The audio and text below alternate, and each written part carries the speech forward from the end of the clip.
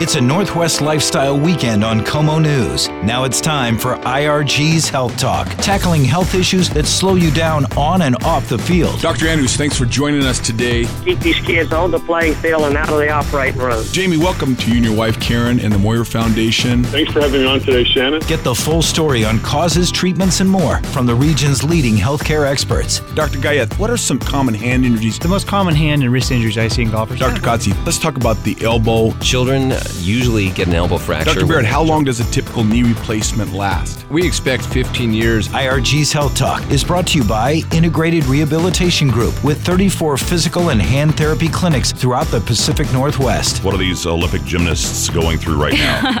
They're going through a lot of tough workouts. This is it. Here are your hosts, Tom Hudler and Shannon O'Kelly, physical therapist and president of Integrated Rehabilitation Group. Time now for our second guest. Dr. Jing Zhang is with the University of Washington. He's talking today about markers for Parkinson's disease. I'm really anxious to hear what he's got to say today, Shannon. This is going to be fascinating. Absolutely. A lot of research in gene markers for diagnosis of certain diseases. He is with the University of Washington. He is going to have a Parkinson's Congress that he'll be a part of coming up. Well, let's hear what he has to say right now with Shannon O'Kelly. Dr. Zhang, welcome. Wow. A professor of neuropathology at the University of Washington. Tell us about your role at the University of Washington and neuropathology. What do you do? As a neuropathologist, our general job is to make diagnosis for brain diseases like brain tumors, and we also make a diagnosis like Alzheimer's, Parkinson's disease. So this is the diagnostic work that we normally do.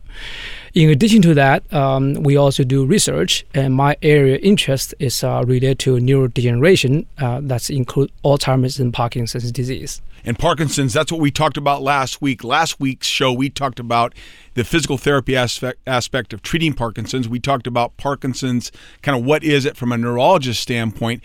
And we had Muhammad Ali's eldest daughter on talking about this World Congressional event coming up in September, which is September 20th, 23rd here in Portland. And you're speaking at that. So tell us about your research and tell us about your speaking opportunity. That's pretty neat. Yeah, so my research area is highly focused on biomarkers. So I will be the talk about the biomarkers. The title is the proteomic biomarkers, the still upstream of the clinical utility.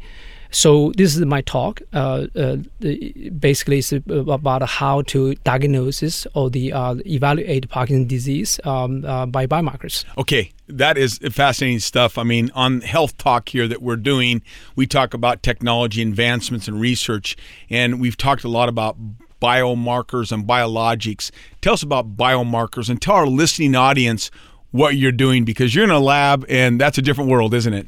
It is. It's quite a challenging job for us. But let me say something about biomarkers first. So biomarkers are actually various quantifications, which can be clinical observations, but typically they refer to biochemical or the molecular changes in a body fluid, like proteins and genes, to help us ask a question like, does the patient actually have the Parkinson's disease or not? You're basically taking, I'm trying to break this down for our audience here. You're basically taking proteins from the body and you identify if there's markers on those genes that indicates that Parkinson's exist.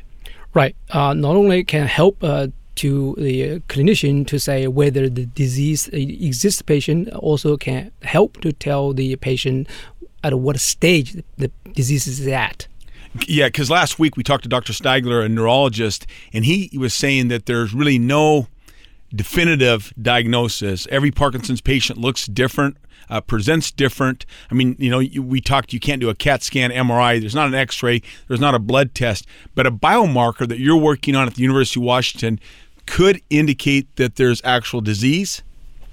So this is one of the key areas for biomarker research. So basically, at the beginning of the disease, there are many the movement disorders can present the overlapping symptoms.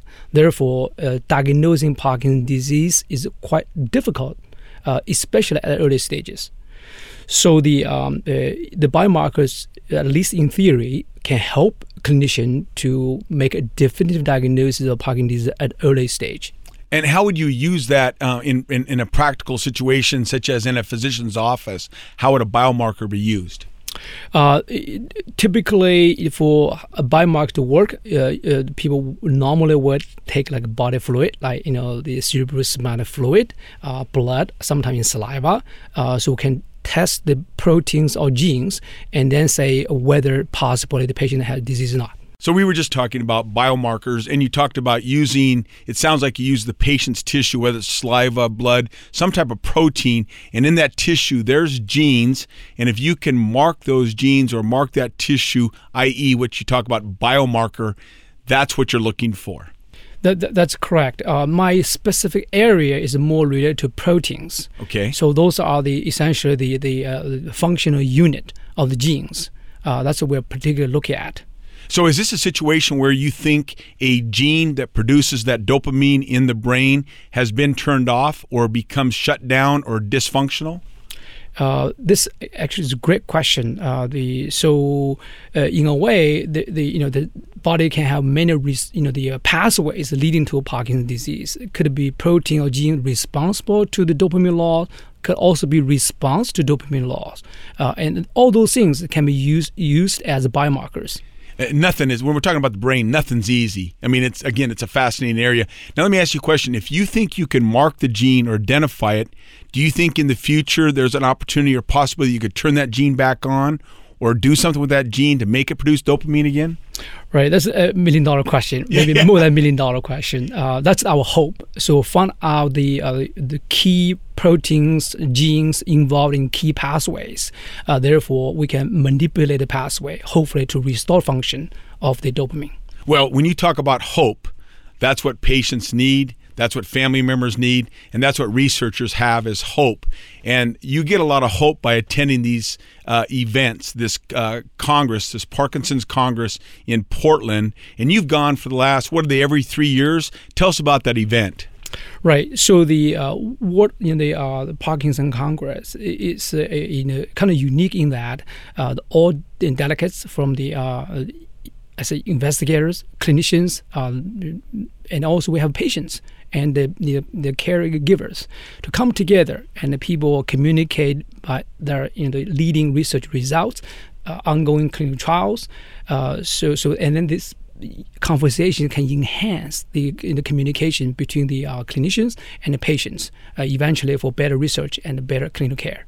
I understand there's about 3,000 to 4,000 people from all over the world that are researching, studying, or experiencing Parkinson's coming together in one event. That's collaboration. That's amazing. Right. This is quite unique, actually, for the patients to participate in the Congress. This is actually really unique in the event. Any of our listeners that might want to attend, you've got a couple weeks to register. Can you still register? Can you still get involved? Yes, the people can still register. The where they can register is a website, www.pc2016.org. We anticipating at least 4,000 delegates to present at this Congress. Wow, right here in the Northwest, right in Portland, 3.5 hours down south. I mean, what a great opportunity for researchers, clinicians, patients, and family. Dr. Zhang, thank you very much for your time. Well, thank you for having me. That is very fascinating stuff. The 4th World Parkinson Congress, and this is going to be something where Dr. Jing Zhang will be a part of. And we talk about biomarkers. It's just fascinating, I think, the technology we have at our disposal today. It's absolutely fascinating. And, we are so lucky.